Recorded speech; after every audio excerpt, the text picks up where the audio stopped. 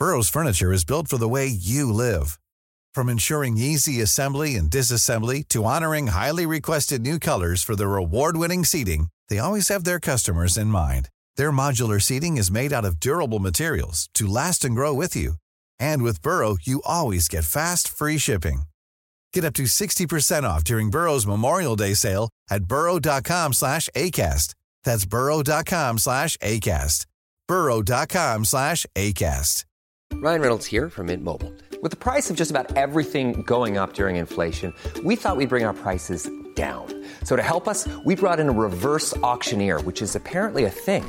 Mint Mobile Unlimited Premium Wireless. How to get 30, 30, how to get 30, how to get 20, 20, 20, how to get 20, 20, how to get 15, 15, 15, 15, just $15 a month? Sold! Give it a try at mintmobile.com/switch. $45 up front for 3 months plus taxes and fees. Promo rate for new customers for limited time. Unlimited more than 40 gigabytes per month. Slows full terms at mintmobile.com. Hey there, it's Michelle Norris. I'm host of a podcast called Your Mama's Kitchen. When I travel, I'm usually looking for a way to find a taste of home when I'm not at home. And one of the things I love to do when I am at home is entertain. And Airbnb allows me to do that. When I was in California recently, I rented a house that had a great kitchen. And when we were sitting around the table, we were all thinking, we're in someone else's house. Someone could be in all of our homes as well. If you have a home, but you're not always at home, you have an Airbnb. Your home might be worth more than you think. Find out how much at airbnb.com/host. This podcast is brought to you by StarCharge, the largest EV charging manufacturer in the world, and is also a provider of residential and commercial battery storage and microgrid solutions. And KimPower, the reliable, quick, and scalable EV charging solutions for everyone and everywhere.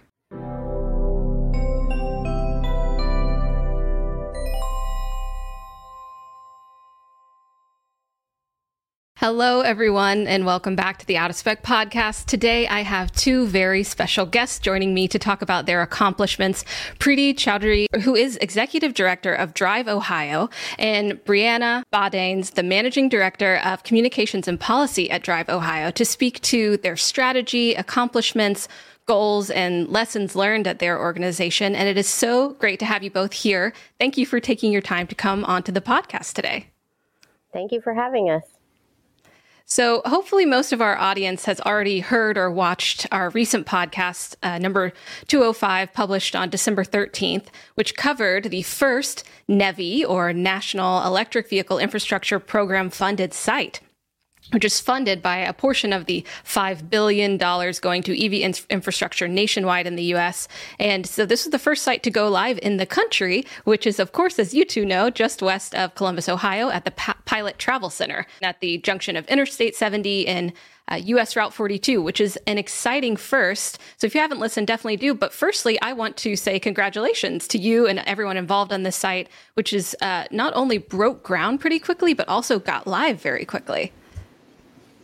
Thank you. Yeah, it's a great milestone for Ohio. We were really excited to get it operational. Yes, I would be too. And like I said, congratulations. It's a huge first in the space. So before we dive into all of that, can we take it back a little bit? And can you start off by painting a picture of your mission and goals at Drive Ohio? Sure. So Drive Ohio is an initiative of the Ohio Department of Transportation. We were created first and foremost with safety in mind, and with the mission of using smart mobility technology to make our roads and commuting for the traveling public safer and more accessible. So we deal with lots of different smart mobility technology that includes things like connected vehicle infrastructure, basically using connectivity or communication to enhance all of our awareness of what's happening on the roadway. We dabble in automated vehicle deployment, again, to try to reduce human error and improve safety. We also, I should have said at the start, but we consider smart mobility on the ground and in the air. So we have a whole team of folks that deploy drones and thinks about the future of advanced air mobility. And of course, we are also responsible and our part of our charge is deploying EV infrastructure or thinking about EV infrastructure for a number of reasons. One, it ties directly to these other technologies. Electrification really is an enabler for all of these future-looking mobility technologies. And two, I mentioned at the top, but our second charge, it's accessibility. And we want Ohioans to have options when they're purchasing a vehicle. We want them to be able to utilize all of those options and not see any barriers in adopting electric vehicles. So we've been thinking about electrification for a while before the NEVI program came to be. So we were really positioned well to kind of hit the ground running. Interesting. I'll definitely ask more of that later because it does seem that you were able to move quickly, and I'd love to learn a little bit more about that. So, Preeti, as executive director there, what are your main priorities with the work that you do? That's a great question. So my main, charge since I've been here has been to connect this technology work with people on the ground. More often than not, we talk about bright, shiny objects with technology, and people are really, they're excited about using some of this technology, but we don't always do a great job of connecting that to what people experience today, how this can address and alleviate problems that we see today. So really, I'm trying to connect the use of these technologies to people's lived experiences and trying to be more intentional about how we're deploying these technologies and kind of the purposes they serve. So that's like a big picture, I guess, vision for what I'm trying to accomplish. Mm-hmm. On the ground, I've been really excited about electrification, and this huge investment from the federal government is a big opportunity for all of us. So I've been, hopeful that we can roll forward with this program really quickly since I started. And the other, I guess, exciting element of technology that's happening alongside that ground electrification revolution is electrification in the air. So, electric aircraft is also very exciting. And the prospects of how we can use advanced air mobility to, again, address existing issues that we face is really kind of eye-opening to think about. So that's another one but we're really just mainly interested in deploying technology to benefit Ohioans best and using it as a tool alongside a lot of existing engineering and all the good work that our Department of Transportation is doing. How cool. I really, we focus obviously on electric vehicles here. I have not thought about taking that to the air. So that's a really cool aspect that I really don't know anything about. So I'll stick to what I do know. But that is really cool that you're thinking big picture and just transportation in general and how to advance mobility, as you say. And, in terms of having a hands-on experience, it seems like you've been working in this space for a while. And of course, your background, I know a bit about your background. It has, direct correlation to the work you do now. And part of the advancing EV infrastructure, advancing technology in a way that can help the way that we get around mobility, just basically advance, was happening long before NEVI came along. But when it comes to your work with NEVI and specifically the federal funding and this whole initiative, can you outline your overarching strategy there, the partnerships and collaborations, or maybe like the general frameworks that you use when taking these subsidies and really going forward with them? Yeah, I can get us started and Preeti can jump in. So this is something that Ohio was really planning for quite some time before the NEVI program even existed. So we, a few years back, had done a siting study to already kind of identify where those gaps in Ohio were in infrastructure and what our recommendations were moving forward and where those locations should be placed. So that was actually perfect. Once the NEVI program was announced, we kind of had our framework already in place where we could hit the ground running. And we had a lot of that legwork, which did save us some time on the front end.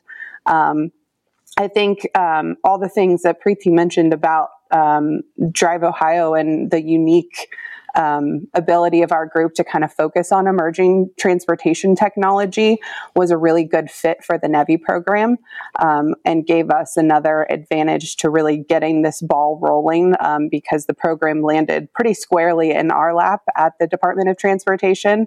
And we really had the resources that we needed to really start this program successfully. Very interesting. Being so proactive in this space, even though we don't know where it's going, does seem to be key. Even, it's not predictable all the times, but thinking ahead, all right, the technology seems to be going this way. We can see that the administrations are interested in this kind of technology. Even there's, not a lot of things in place. There's a lot of unknowns. It seemed to definitely benefit you to kind of get the ball rolling, like you said. And I was looking into some of the presentations that you've done before and just stats in Ohio, and you have seen a decent uptick in EV adoption rates and registrations in the state in recent history, which of course, leads us to talk more about what we're talking about. But if people are adopting more EVs, how can the infrastructure fit in? You were already identifying points where there might have been some weaknesses, some charging deserts, or just optimal sites for the future. And so how, if at or to what degree were you involved in building out the NEVI plans? Because I know from my past work in public charging infrastructure, some states, they haven't really worked in this space. So they have to maybe, get some expertise and bring it in and outsource. But how involved is Drive Ohio in the NEVI plan itself that was approved, but that, of course, you have to renew on a timely basis? Right. We are very involved. We of course we have contractors that help us execute on all manner of work, but we really have been very hands-on with the whole NEVI program. Brianna and I specifically have been very hands-on. We have a small but mighty team, and we've got two other folks that help in the day-to-day weeds of all things EV infrastructure, and our team of folks working on ground mobility, kind of all of them are knowledgeable enough to be dangerous. So we've had our hands directly on the NEVI plan, and the rules and requirements of the program. They were initially announced and not their final state, but that was enough to get us moving on kind of refining the siting. As Brianna said, we had a site plan, but we were able to refine that with the rules that were handed down fairly easily, at least enough to know where our first round of stations should be along interstates, or would need to be per the requirements. So that was sort of an easy element to put together. There was a lot of other elements of the NEVI plan outside of where the station should go, but things like how do we contemplate workforce? What are the impacts on equity?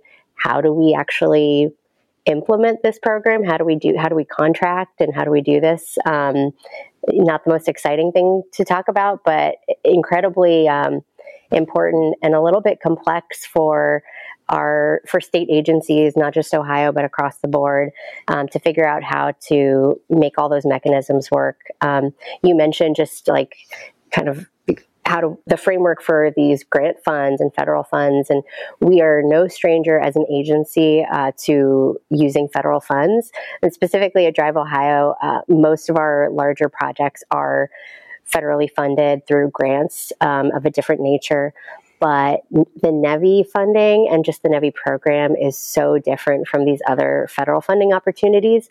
And I think mainly it's because this industry is completely new to using federal funds and all of the strings that go along with using those funds. So one of the things that we did early on to help get things moving and set us up for actual implementation beyond the plan was we started meeting with industry, with folks like EVgo and ChargePoint and Electrify America and all the rest, to educate ourselves, but also start introducing to them the federal requirements that they'd be expected to comply with if they wanted to bid on this work.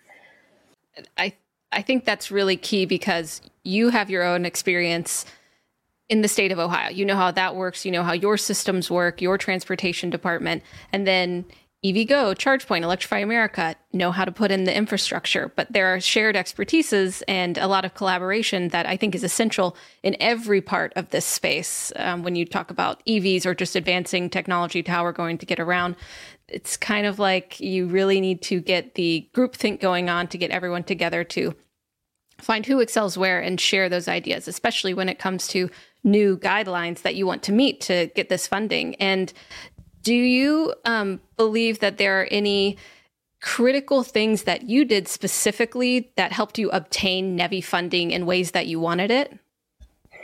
I think our NEVI plan was very responsive. So when I mentioned those other elements outside of siting, things like equity and workforce, workforce is part of a large part of what Drive Ohio tries to advance alongside all of these technologies, because a lot of these technologies are disruptive and we can't ignore that, and certainly don't want to. We want to bring workforce and workforce considerations to the forefront.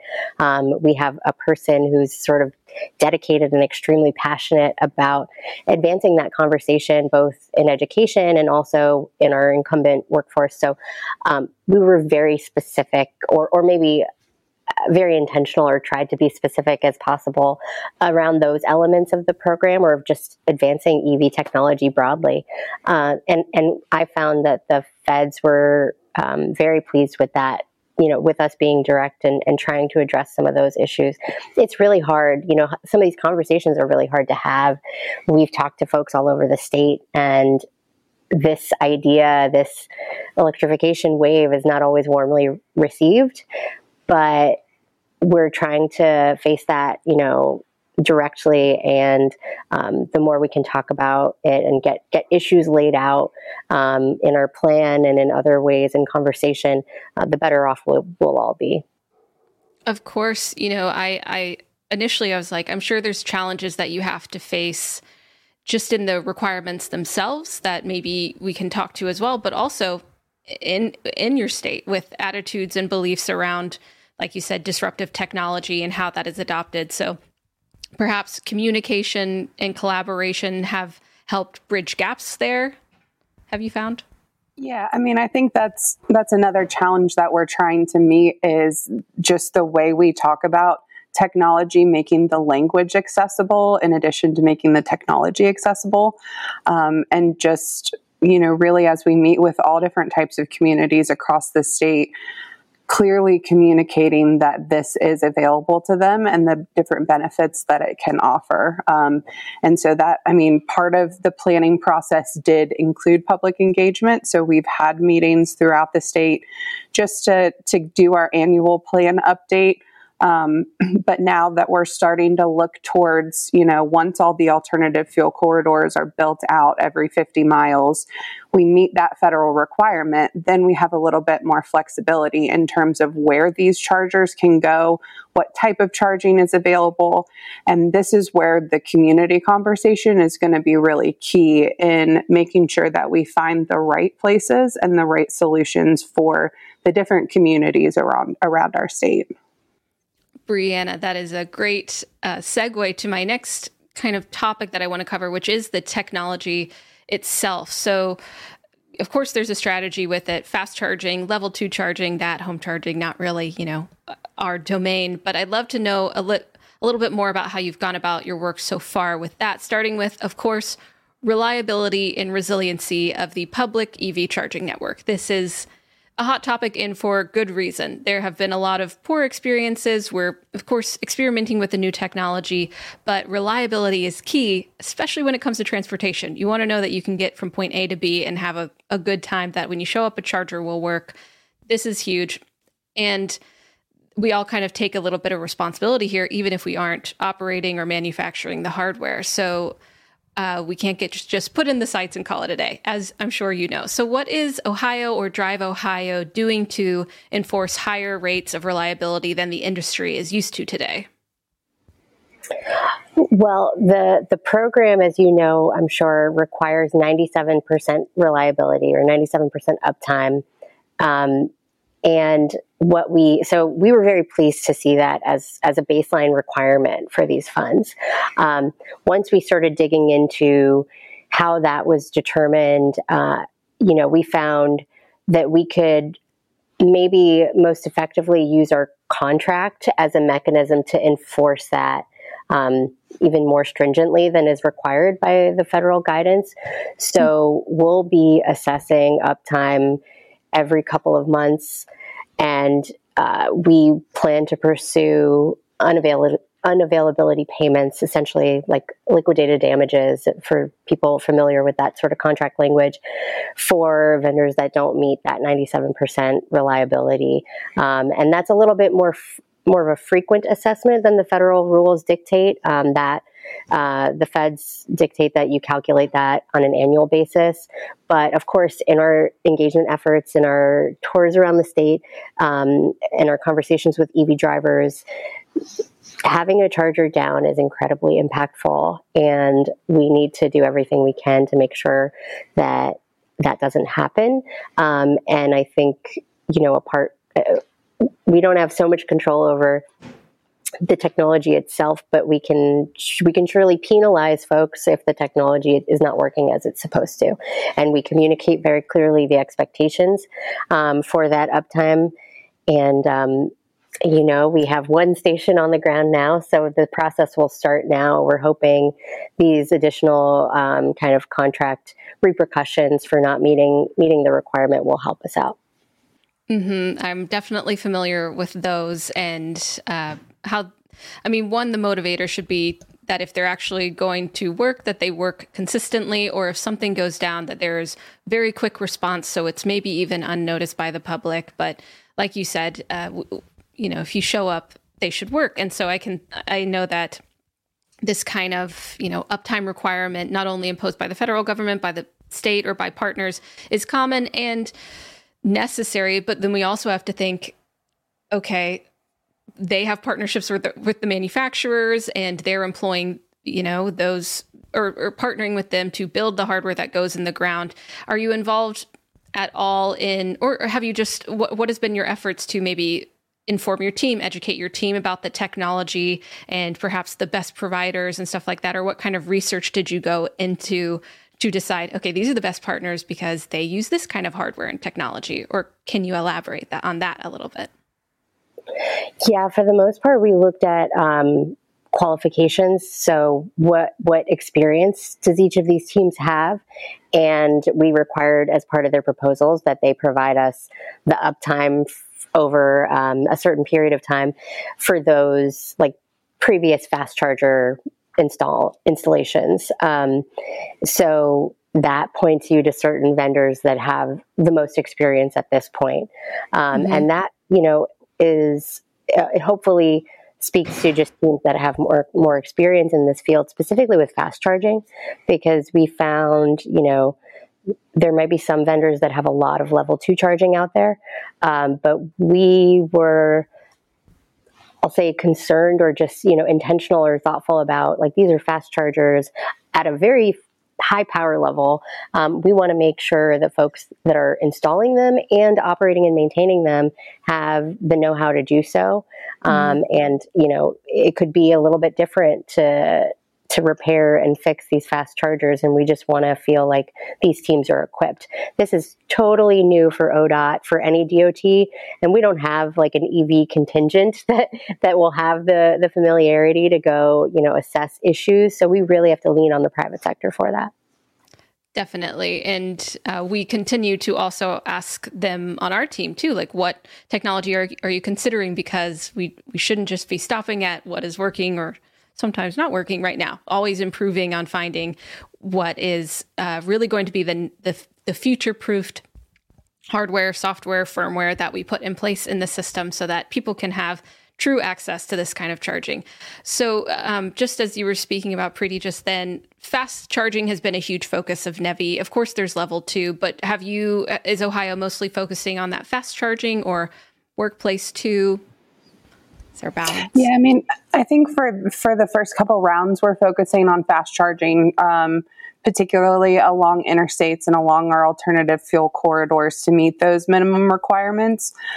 So we're looking at least 4 chargers at a location with at least 150 kilowatts per port. But once we get into the future rounds that are a little more discretionary, we'll have to start thinking about things like power availability, where a charger is needed. Maybe we won't be able to get 150 kilowatts, but we can still get, a little bit higher, or something that makes more sense for that area. So that's something that we're in the planning stages of now, considering not only what type of charger, but where they should go. Community locations will depend, on location. Sometimes it's libraries, sometimes it's existing retail establishments, city buildings. So it kind of really depends on the community. And that's where we are in the process now, is trying to identify what those future rounds might look like. Very interesting. Thank you, Brianna. And you mentioned the 4 stalls, and I'm sure some people who listen in know this, but yeah, the NEVI funding, it only says you have to have 4 stalls. I know that a lot of our viewers and a lot of people in general, like, is that going to be enough? But we have to think about, well, this is the funding that's outlined. Perhaps states will go forward, especially as they watch the kind of patterns that people need and reassess what their citizens need in terms of EV charging, and perhaps have some influence with this kind of requirement or minimum requirement and push that higher. But I think we'll have to see. Yeah, I'll say that is the baseline requirement, but if a team proposed more than 4 stalls, that's acceptable and allowable. And we did find that in the first round. I don't exactly know how many stations proposed. I think it was 6 stalls, but there were at least a couple. And another consideration, something that we evaluated and gave more sort of scoring points to, are folks that think about longevity and future proofing. So if they cited the 4 stalls in an area where that would allow for expansion, easier expansion in the future, and considered that in the installation of the utility connects as well. So set yourself up so that we can just hopefully install the chargers and connect to existing utility lines more simply. So all of that is it's encouraged, and it's baked into some of the proposals. Okay, thank you for going into detail there. Yeah, that's definitely been a question that I've seen and also wondered about myself. So interesting to hear your point of view. And of course, the site that did go live, that is the NEVI funded site that went live west of Columbus, Ohio. And the one thing that I noticed was that how I was covering a NEVI update on one of the podcasts, just kind of updating where we are at the state of things, literally across all the states, and how Ohio had broken ground on this site in, October? And then it was live in December. And immediately I classified this as an example of rapid deployment, because it does take a very long time. There's utilities, construction, general permitting, all these things involved. So what specific measures or strategies enabled the launch of this site to happen so quickly? I think on the front end, when we're talking about utilities, Drive Ohio did do a lot of that work to kind of vet the locations before we accepted proposals. So there was a little bit of things happening simultaneously where we were vetting the utilities. We were citing as we were accepting proposals. So that definitely saved us a little bit of time. And then it really varied vendor to vendor and team to team. Some teams had stockpiled equipment, some didn't. So that can affect, the lead time on not only the charging equipment, but also the electrical upgrades like transformers. And so we have some teams that had that ready to go, some that will take a little longer. So we are seeing the timelines vary, but this first station was really just a great example of kind of everything lining up. We had, the utilities in line, they had the equipment ready to go, the contractor was ready to start. And so once they started, they fortunately did not run into any major issues and were able to just kind of go all the way through, get the station energized, do the testing, and then we were ready to open. Yeah, and I'll add that we're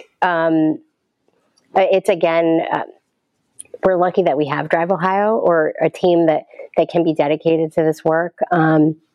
Because we could kind of stay on top of and communicate a lot with our private sector partners. So we were talking to them very frequently, heard about they're waiting for a transformer. So, okay, let's make some phone calls to the utility company to make sure that transformer is on the next truck, and things like that. And we intend to continue to stay engaged with each of these installs because we want the infrastructure to be in the ground as fast as possible to support existing drivers out there.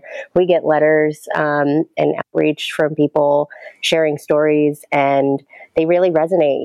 People that have had experiences where they've either needed a tow or have felt really scared in their vehicle with their families, and have found broken chargers on the road. And so even if they carefully planned their trips and their routes, they're still not able to charge. And I can imagine that that's very, very terrifying. And so we really want to get these installed quickly.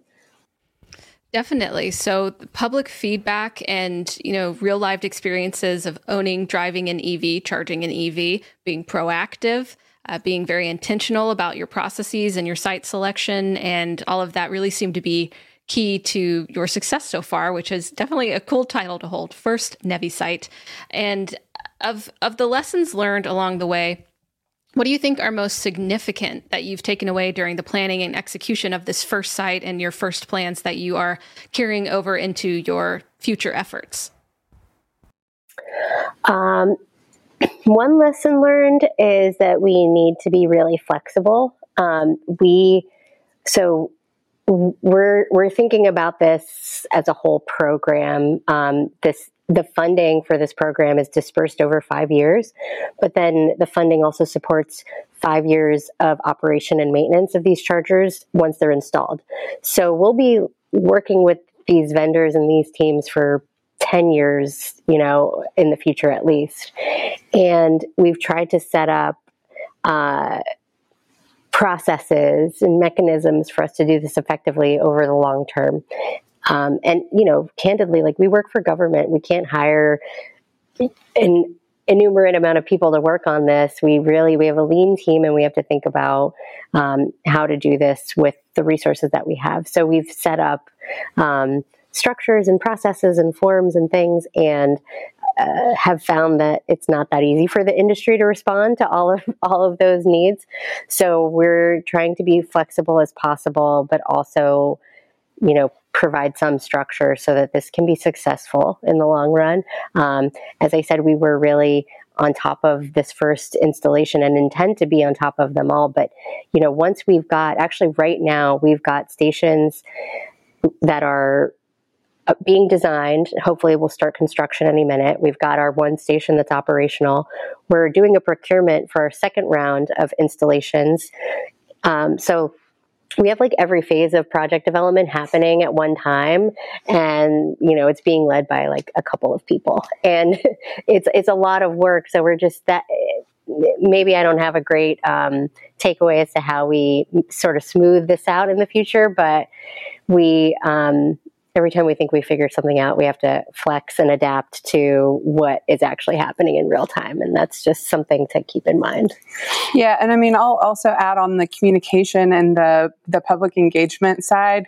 I continue to learn new things on a daily basis just by talking to current EV drivers, folks that are interested in switching to EV. And I think there's definitely an opportunity to use those EV advocates that are in our community to help us tell the story a little bit too, help us with the public education piece.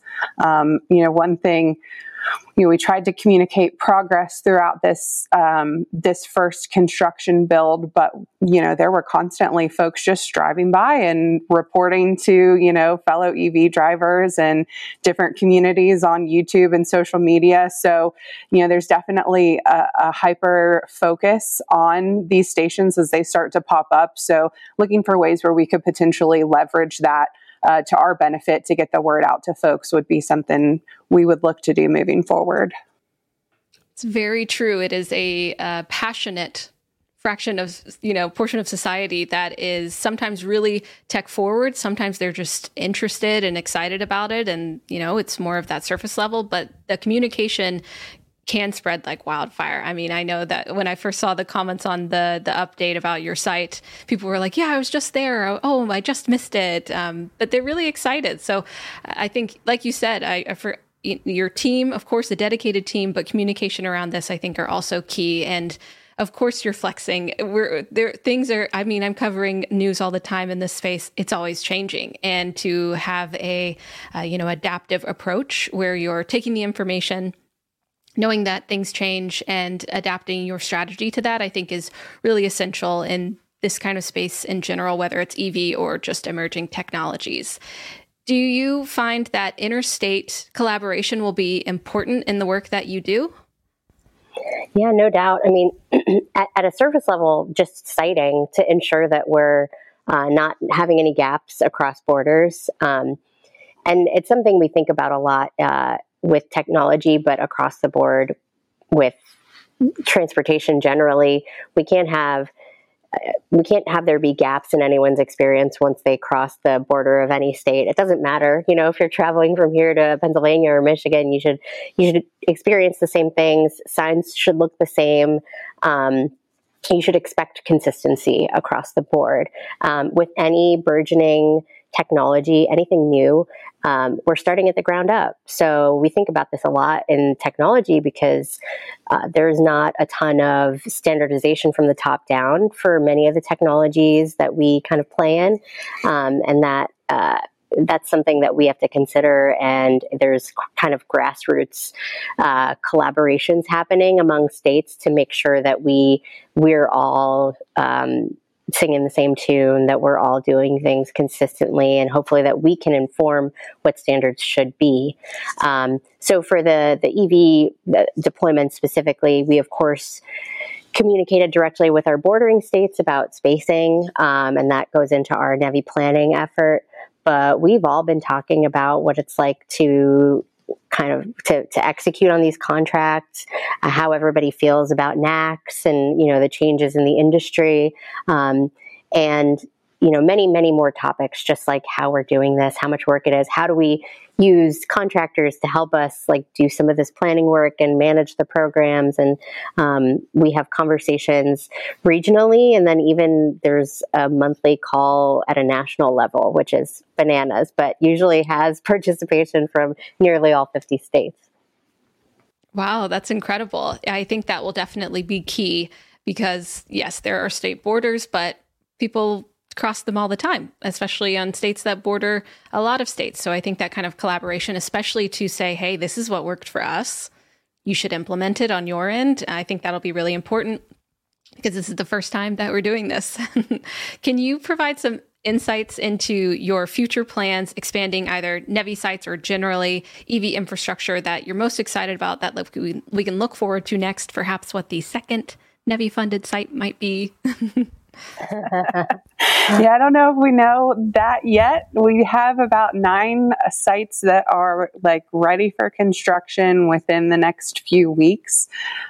So as soon as we were able to narrow down which one is going to start second, we'll certainly blast that out for everyone to hear. But so we'll have those 9 sites that'll start in January, hopefully finish up in the springtime. The whole first round includes 24 stations. So all of those are expected to be operational by the end of next year, by the end of 2024. And then like Preeti said, we are already in the middle of accepting proposals for round 2, which is another 26 locations. So, that's 50 stations right there in the next couple of years. I think when all is said and done, we're estimating around 100 sites would be implemented. And, in addition to filling in those gaps to make sure we're reaching all corners of the state, we're also going to be looking at state priorities like tourism and places that people go to visit.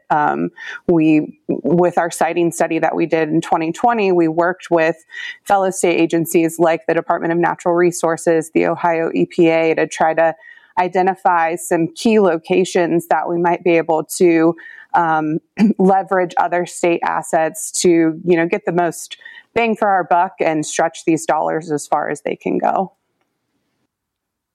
Certainly. And of course, this is not the easiest job in the world. Like we've talked about, it's challenging. You have to adapt. How does your team stay motivated to do the work that you've been doing? I think working with this particular EV community is greatly satisfying because we get so much feedback, good and bad. It's good to have dialogue. Again, I think for us, it just feels really good to work on something that we know has a positive impact on people's experience, on their daily lives, when they're taking a road trip with their family. So, that certainly motivates me. And I think for our whole team, we all monitor our NEVI inbox and are reading the accounts from members of our communities, and that kind of thing really connects what you're doing while you're sitting at your desk to the real world. And we just try to keep that going. Yeah, I would echo that. As someone who has had many years in customer service for a state agency, we get a lot of feedback. And as we should, we're a public agency, and, we should hear from the folks that are out on their roads what they think about the work that we're doing. So while some of that can be negative, it's very rewarding when we hit big milestones like this, when we get this first station open, and we show leadership in the country in this one area, and really to just be able to celebrate that with the people that it will directly benefit is a motivator to keep pressing forward and working towards more milestones like that. Definitely listening to what's out there and then getting behind the wheel of an EV yourself and seeing what it's like to live that way is very important when you're bringing this to the real world. And thank you so much, Preeti, and for coming onto the podcast today. It's great to get a peek behind the curtain and see how you were able to accomplish the first NEVI site, your strategy in general. It seems like you're really proactive. You are being very intentional, and the partnerships and collaboration that you're doing, and of course, the team behind your work is really important to the accomplishment that you have achieved so far. So thank you for taking the time. And I look forward to seeing what you all do next. Thank you. Thank you. Thanks, everyone, for tuning in. If you have questions, of course, leave them in the comments, and I'll do my best to get some answers. But thank you again, you two, for joining me. It was great to get to know you and hear all that you have to say about your work. So, everyone, thanks for tuning in, and we'll see you next time on the Out of Spec podcast.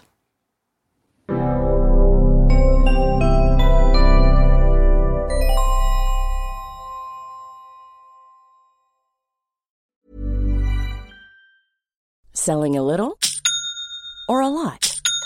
Shopify helps you do your thing however you cha-ching. Shopify is the global commerce platform that helps you sell at every stage of your business. From the launch your online shop stage to the first real-life store stage, all the way to the did we just hit a million orders stage.